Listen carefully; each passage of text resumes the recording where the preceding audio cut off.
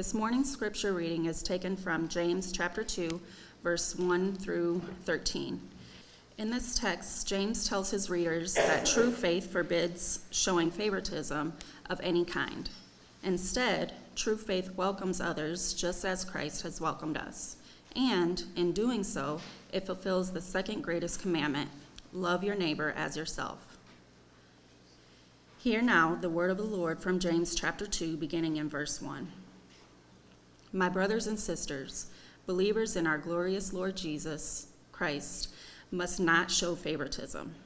Suppose a man comes to your meeting wearing a gold ring and fine clothes. A poor man in filthy old clothes also comes in. If you show special attention to the man wearing the fine clothes and say, "Here's a good seat for you," but say to the poor man, "You stand there," or "Sit on the floor by my feet," have you not discriminated among yourselves and become judges with evil thoughts? Listen, my dear brothers and sisters, has God not chosen those who are poor in the eyes of the world to be rich in faith and to inherit the kingdom he has promised those who love him? But you have dishonored the poor. Is it not the rich who are exploiting you? Are they not the ones who are dragging you into court? Are they not the ones who are blaspheming the noble name of him to whom you belong? If you really keep the royal law found in Scripture, love your neighbor as yourself, you are doing right. But if you show favoritism, you sin and are convicted by the law as lawbreakers. For whoever keeps the whole law and yet stumbles at one point is guilty of breaking all of it. For he who said, "You shall not commit adultery," also said, "You shall not murder." If you do not commit adultery, but you do commit murder, you have become a lawbreaker. Speak and act as those who are going to be judged by the law that gives freedom. Because judgment without mercy will be shown to anyone who has not been merciful. Mercy triumphs over judgment.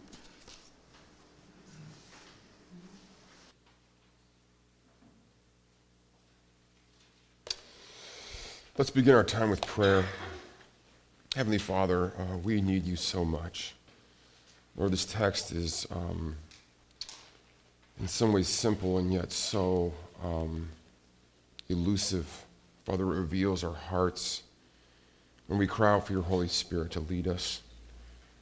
Father, to remind us afresh. Father, overwhelm us this morning with the riches, the astonishingly scandalous nature of your welcome. Lord Jesus, would you be present? Would you give me strength and humility to communicate, Father, in a way that is pleasing to you, the beauty, the importance, the gravity of this passage, Lord, and open our hearts to receive it. Would you write your word on the hearts of your people? Father, may the words of my mouth and the meditations of all of our hearts be pleasing in your sight, O Lord, our rock and our Redeemer. Amen. Lord, this morning, as we're making our path through James, the book of James, we're transitioning around a pivot point in the book. In the first chapter, James is about faith and how faith relates to trials. It's about the idea that it's actually in trials that our faith is shown to work. It actually works. That faith, the Christian faith, true, real Christian faith, is not some form of escapism. That when trials happen, you just sort of, it's a way of escaping from those trials. But actually, Christian faith, it's in the midst of those trials that faith is proven. It's shown to be real. It's shown to be something that is incredibly useful.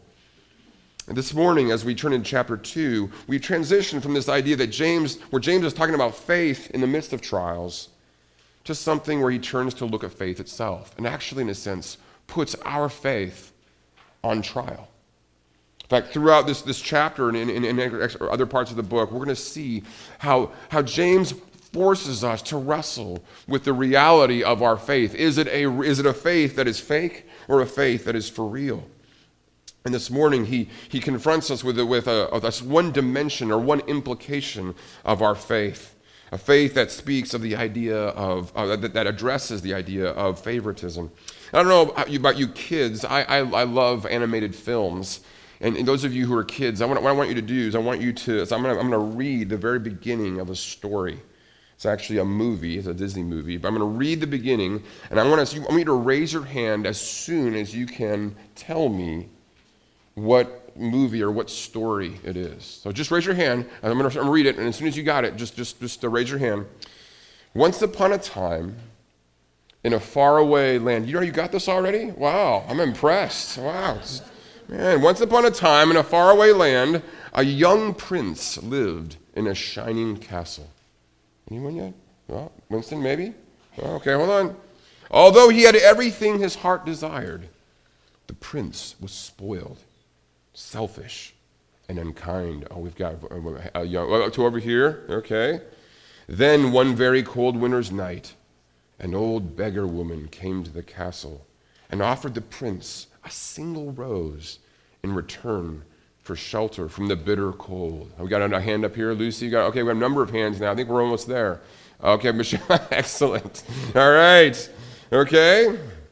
Well, let me continue to read the story here. Repulsed by her haggard and ugly appearance, the prince sneered at the gift and turned the old woman away.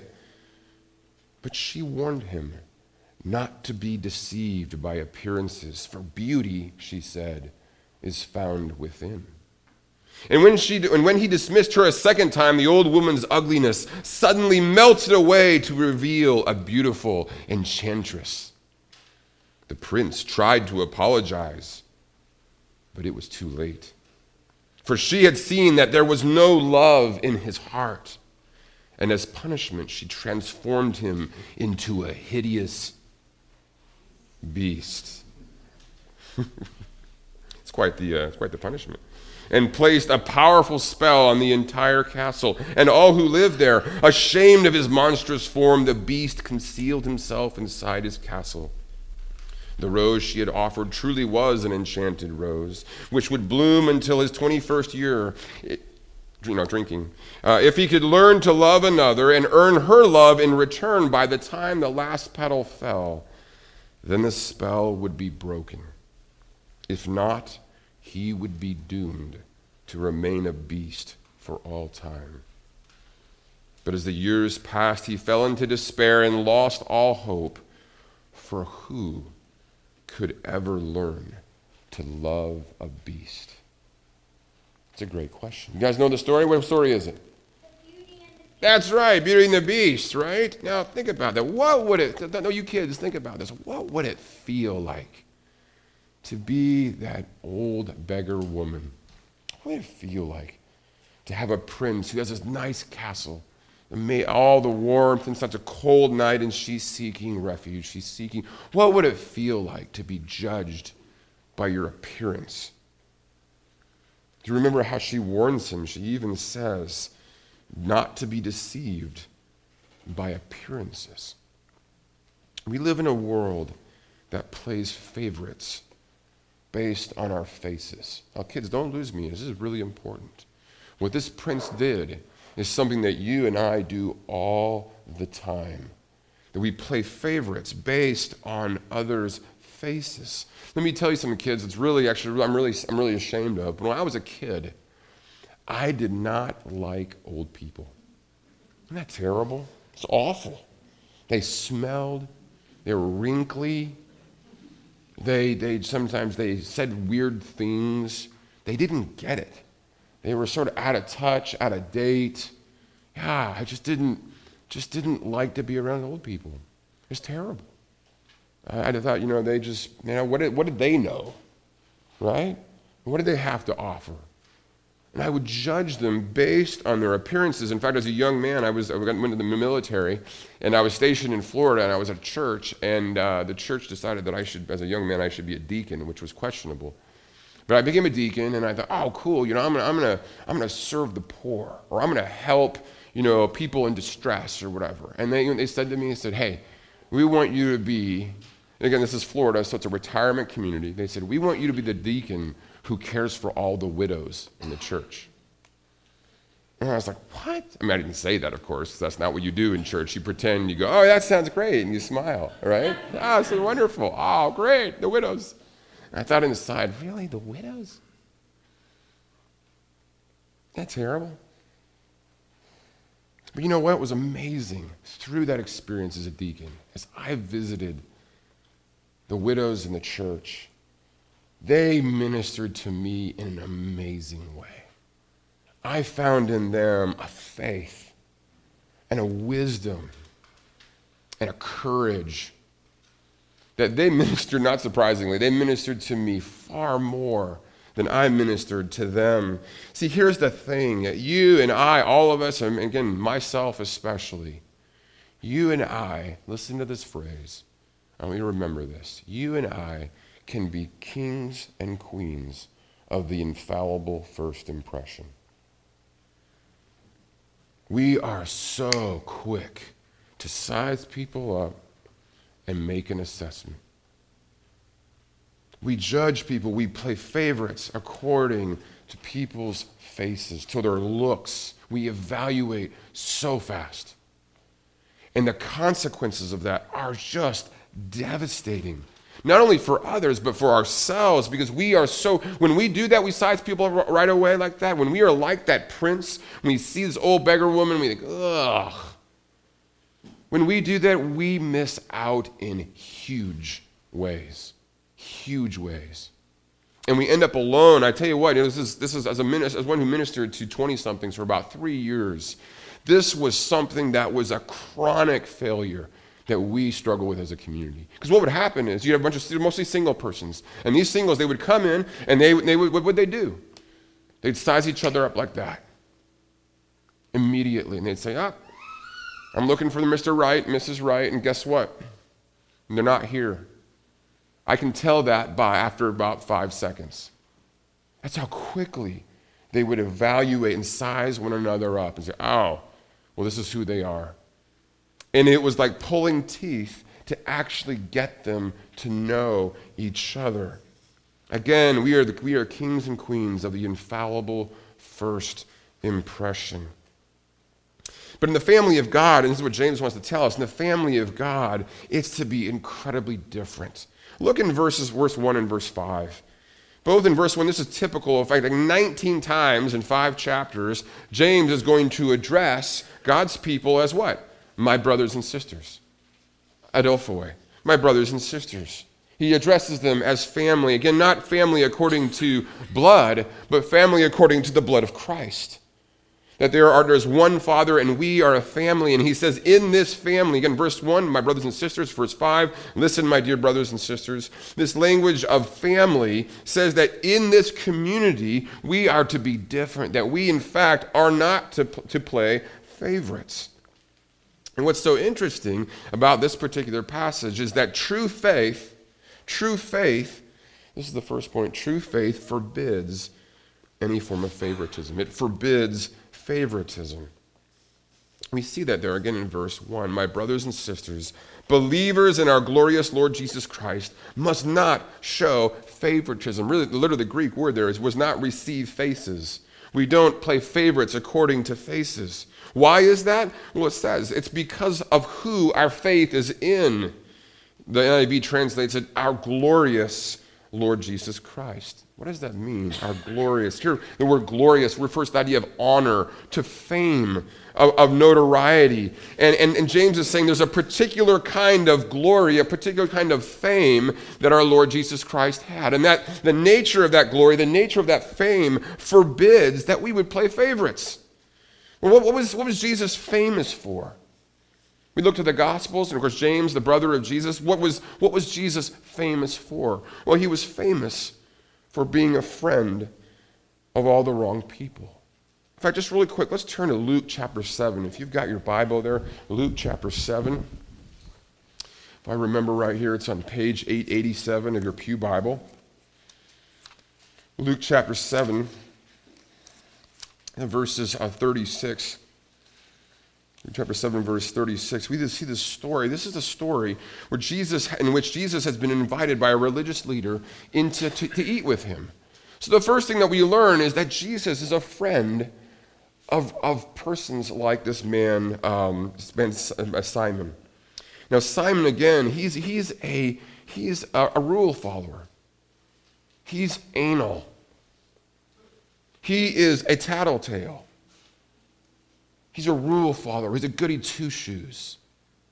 And for some of you, you're like, it's nothing wrong. That's not a bad thing. Others of you are like, I don't like tattletales. I don't like goody two-shoes. Who wants to hang out with them? Jesus does. Jesus actually does like to hang out with people who are anal. People who are just, know-it-all. People who are self-righteous. So Jesus hangs out, first and foremost, he's a friend of tattletales, of people who just are legalistic, if you will, to use a big word. So Jesus is famous for being friends with someone like Simon the Pharisee. But not only that, as the story goes on here, what happens is they're at the house in verse 37, a woman in that town who had lived a sinful life learned that Jesus was eating at the Pharisee's house. So she came there with an alabaster jar of perfume. And as she stood behind him at his feet weeping, she began to wet his feet with her tears. Then she wiped them with her hair, kissed them, and poured perfume on them. Now just think about that for a minute. This woman was so confident that Jesus would not be ashamed of her, that she felt a confidence, a freedom to walk into this house and offer a public display, to associate. She knew that Jesus would not be ashamed of her. So here's Jesus invited into the house of a rule follower, into the house of a tattletale. She, this troublemaker, this woman of sin, this woman, as sadly as we used to say, this woman with a past. See, this is someone who's here's on the one hand, a legalistic person, on the other hand, a licentious person. But what's so amazing about the story here, and then the interaction between these two persons here, as the Pharisee in verse 39 says, he observes the woman and he questions Jesus. Listen to what Jesus says here in verse 40. Well, he goes and he tells the story of a parable, and it's a very beautiful, simple parable.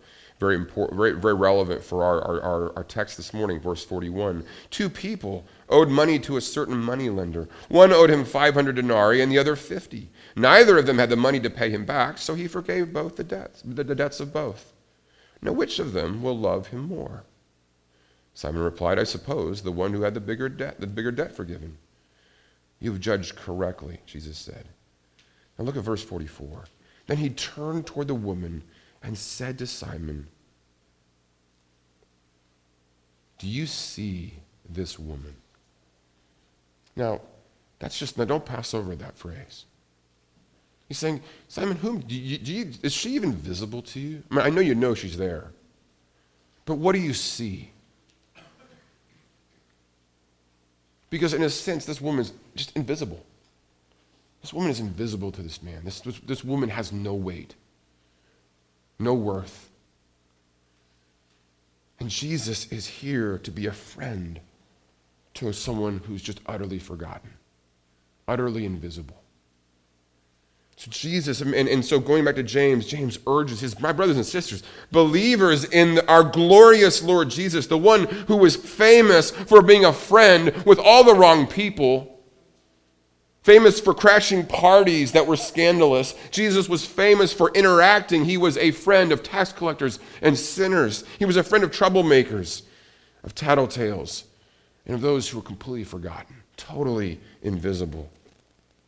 See, Jesus was famous, you might even say infamous, for not playing favorites based on faces. So how in the world could his followers do that? And so James makes a statement in verse 1, and then it's in the following verses that he actually gives an example. Again, it's an example that revolves around wealth. He's already done that once in chapter 1. He's doing it here again. Verse 2, suppose a man comes into your meeting wearing a gold ring and fine clothes, and a poor man in filthy old clothes also comes in. If you show special attention to the man wearing fine clothes and say, here's a good seat for you, but say to the poor man, you stand there, or sit on the floor by my feet. Have you not discriminated amongst yourselves and become judges with evil thoughts? So he gives this example, very palpable example, because wealth, I don't know, there's nothing like wealth to bring friends. Even though the people, most of the wealthy persons that I know are some of the most lonely people in the world, but the idea of the connection, of the welcome, of the favoritism is right there. And he says it's right there. And he says if you do that, if you play favorites according to faces, he says you have become a judge with evil thoughts in your heart. And so in contrast, first and foremost, faith forbids favoritism. Okay, faith forbids favoritism. But it doesn't stop there in the negative. He actually says not only does faith forbid favoritism, but also faith makes friends with the frail and the forgotten. Faith makes friends with the frail and forgotten. Look in the next part here where he says at verse 5, listen, my dear brothers and sisters, has not God chosen those who are poor in the eyes of the world to be rich in faith and to inherit the kingdom he promised to those who love him? So he's saying, actually, you know what? God is he's actually privileged in a sense those who are poor in the eyes of the world, who don't have it, the small people, the unimportant people, the frail, the failing, to be those who are rich in faith. They have faith and they have a future. They are heirs of the kingdom that he has promised to those who love him. James is saying that true faith befriends those who are frail, those who are forgotten. Now, this is such an important aspect here to the life of being a Christian. Jesus does not mince words.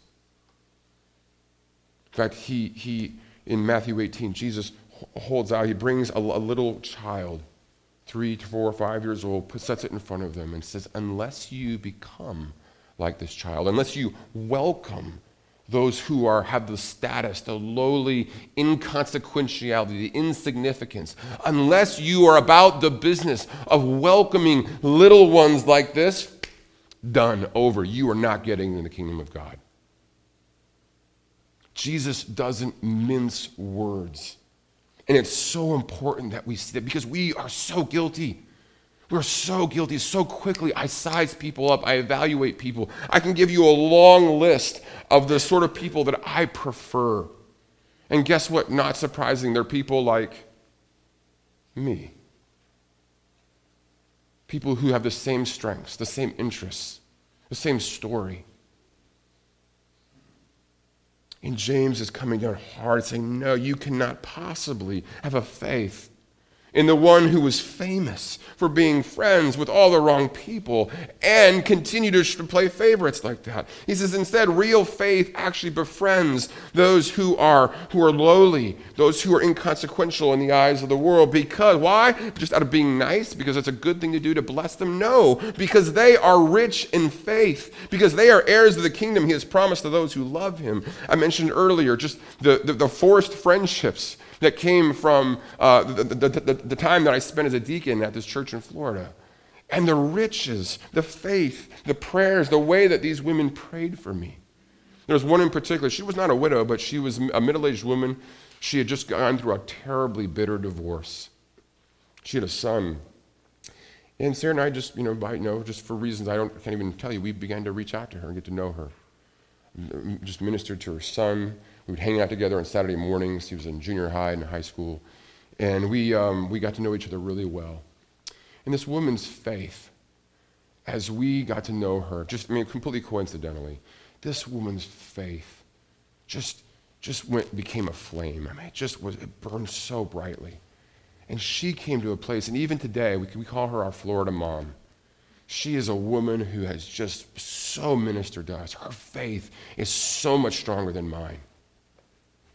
And to see the riches of that, to see the persons who are often just forgotten by the world, who are cast off by the world, that God gives them a faith that is so incredibly beautiful.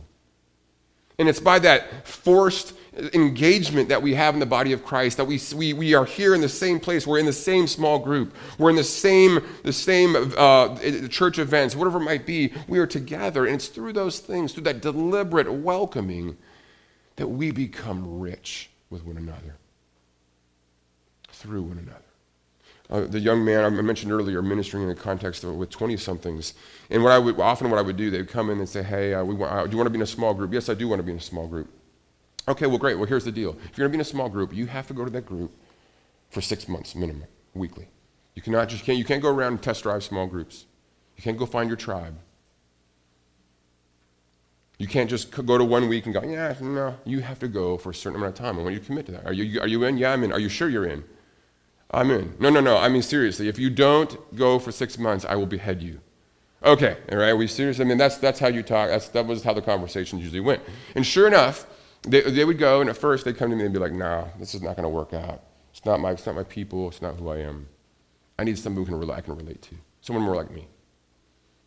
But over time, I can't tell you the number of persons. I speak of one man especially. As I returned to Raleigh a while ago, and I met with him, and he said, you know what? You forcing me to be in that small group was one of the best things I ever did. Over the course of that 6 months, I realized that almost all the first impressions that I had about the other people were wrong. And he says, I went in there, was a single guy, there were single girls. I was like, no, and no. And it was like, after about a month or two, it was like, oh, okay. And after 4 or 5 months, it was like, well, I kind of liked them. Then after a year, it was like, hey, can you give me some advice on how to ask her out for a date? Do you see how that works? True faith befriends. It makes friends with those who are forgotten by the world because they are rich in faith, because there's real opportunity waiting for us. Let me ask you, we're a small community, we're a small family here. Do you actually know other people in this church? Do you know their stories? Have you had them in your home? Do you know how beautiful they are? Do you know their struggles? You know, there's so many that come just weekly to our churches, and they come, they sit, and they leave, and no one knows how beautiful they are, and no one knows how brutal their lives can be as well. And here James is urging us. He's saying, look, true faith is that which befriends those who are forgotten. And then he, in this sort of jab here, look there in verse 6 and 7, he actually says, is it not the rich who are exploiting you? Are they not the ones who are dragging you into court? Are they not the ones who are blaspheming the noble name of him to whom you belong? He says, and you want to be friends with these people? Are you kidding me? So first, true faith forbids favoritism. Second, it befriends the forgotten. And third, true faith finds mercy. It fulfills the law and finds mercy. Verse 8, if you really keep the royal law found in Scripture, love your neighbor as yourself, you are doing right. Earlier, Elena did a wonderful job of leading us in Jesus' summary of the law. And this love of neighbor is not simply a niceness, hey, love your neighbor. It is an inclusivity. It is a non-discrimination of neighbor, simply anyone who is near you. And that's what the Greek is, anyone nearby.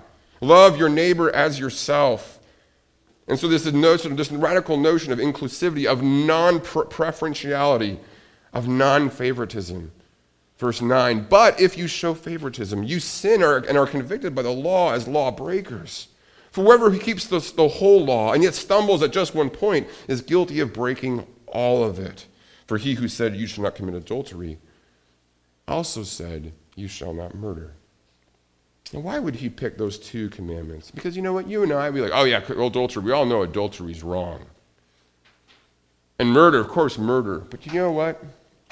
What is it like when you and I come and we sit in a pew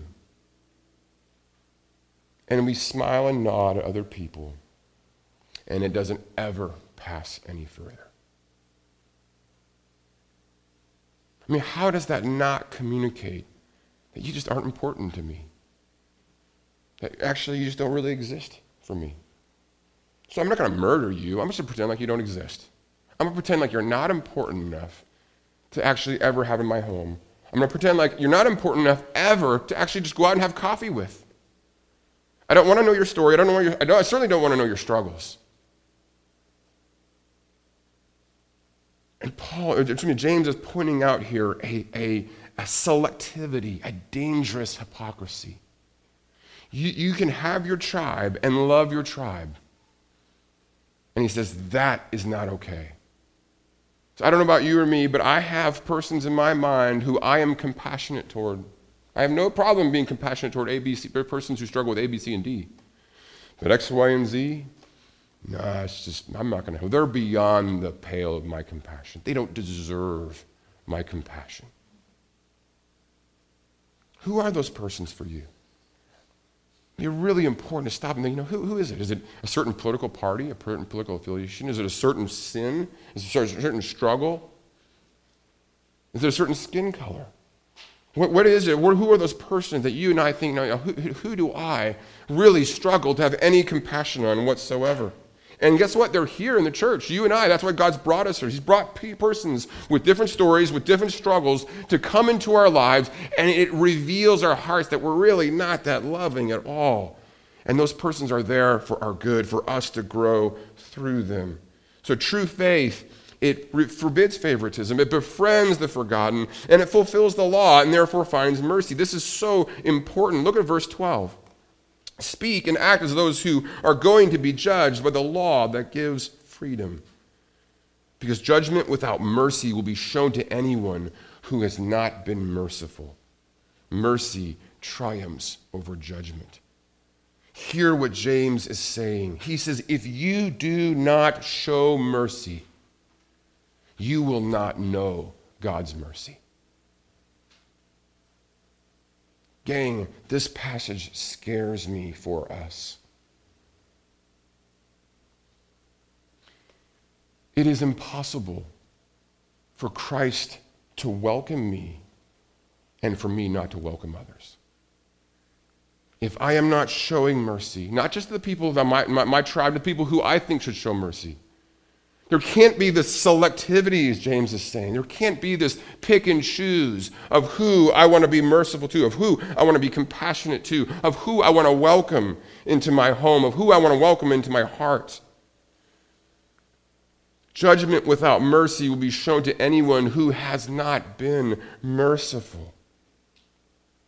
He's calling us out of our isolation, out of our superiority, and into fellowship, into intimacy, into community, into laughter, into joy, into a vulnerability that risks exposure, that risks loss of control, that risks danger and harm, and inviting us into a rich fellowship of persons who truly care for each other and love each other. If you would, turn with me to Matthew chapter 8. I want to drive this point home from Jesus. This is page, let's see, what page is that? It's 833. 833 in your Pew Bible. It's Matthew chapter 8.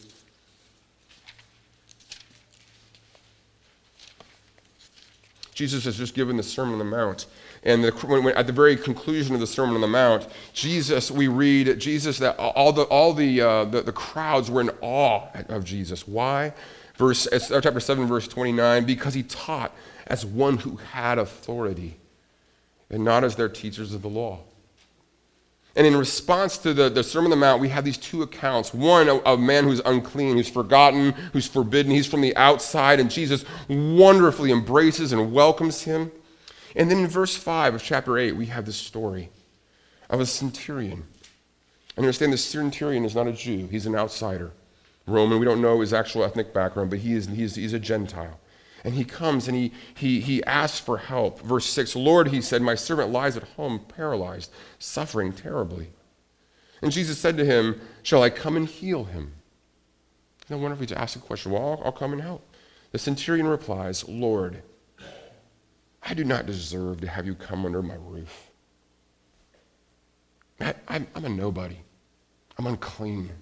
I'm an outsider.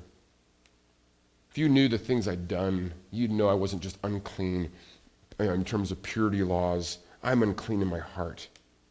I do not deserve to have you come to my roof.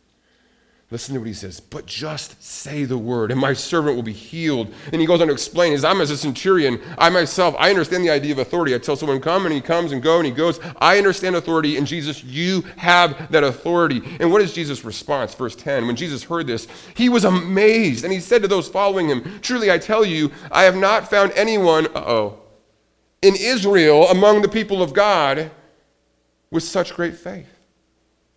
Look at verse 11. I say to you that many will come from the east and the west. That is outsiders, the foreigners, the nobodies. I say to you that many will come from the east and west and will take their places at the feast with Abraham, Isaac, and Jacob in the kingdom of heaven.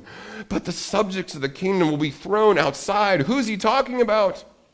He's talking about people who assume they have the welcome of Jesus but refuse to welcome others, who know that there's no condemnation in Christ and yet daily condemn others and have no compassion. The subjects of the kingdom, he says, will be thrown outside into the darkness. Those who exclude will one day be themselves excluded. If Jesus has welcomed us, how can we not welcome others? So I want you to hear these from the words of Jesus, because what James is saying here is so powerful. That true mercy, once we know it, is a mercy that we will also show. We know it, we'll show it.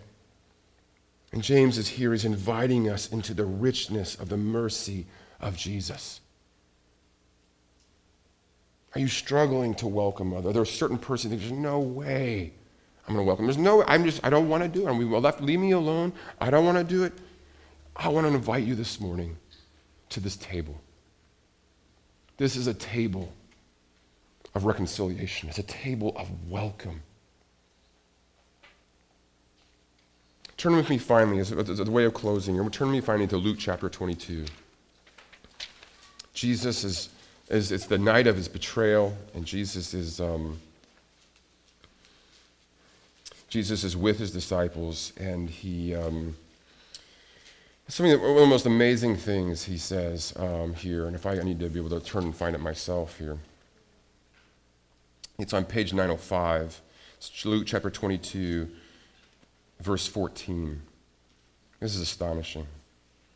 So again, this is the night of Jesus' betrayal, the night before he is crucified. Verse 14, when the hour came, Jesus and his apostles reclined at the table. And he said to them, I have eagerly desired to eat this Passover with you before I suffer. And what's amazing about this is that the disciples are going to go on in this dinner to argue about who's the greatest. Isn't that amazing? They're going to have an argument about who's the greatest. They're going to go on and argue. Jesus is going to say to them, you know what? All of you are going to betray me. You're all going to forsake me. And they're going to be like, no, we're not. We're good.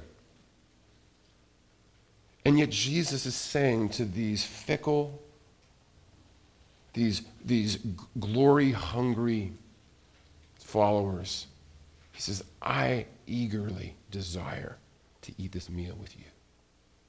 This morning, if you're struggling to have compassion, if you're thinking, there's certain people I just do not want to invite in my home and in my life and in my heart, Jesus wants to have this meal with you.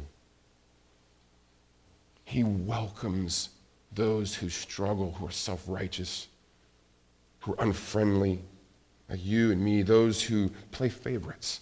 But he not just welcomes us to a meal, he welcomes us to a way of living life that imitates him. And if we reject that way, we reject his welcome. The two go hand in hand. So as we come to this meal, hear Jesus' words, his beautiful words, I have greatly desired to eat this meal with you.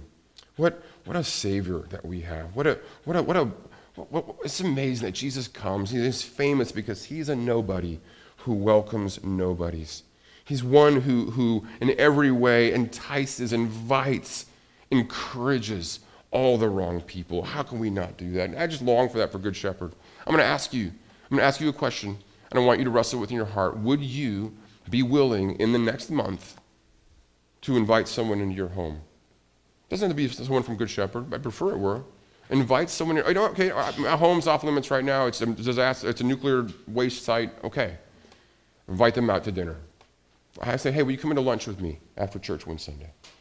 In fact, would you commit in the next month to welcoming someone else into your home, welcoming someone else into your heart? Would you do that?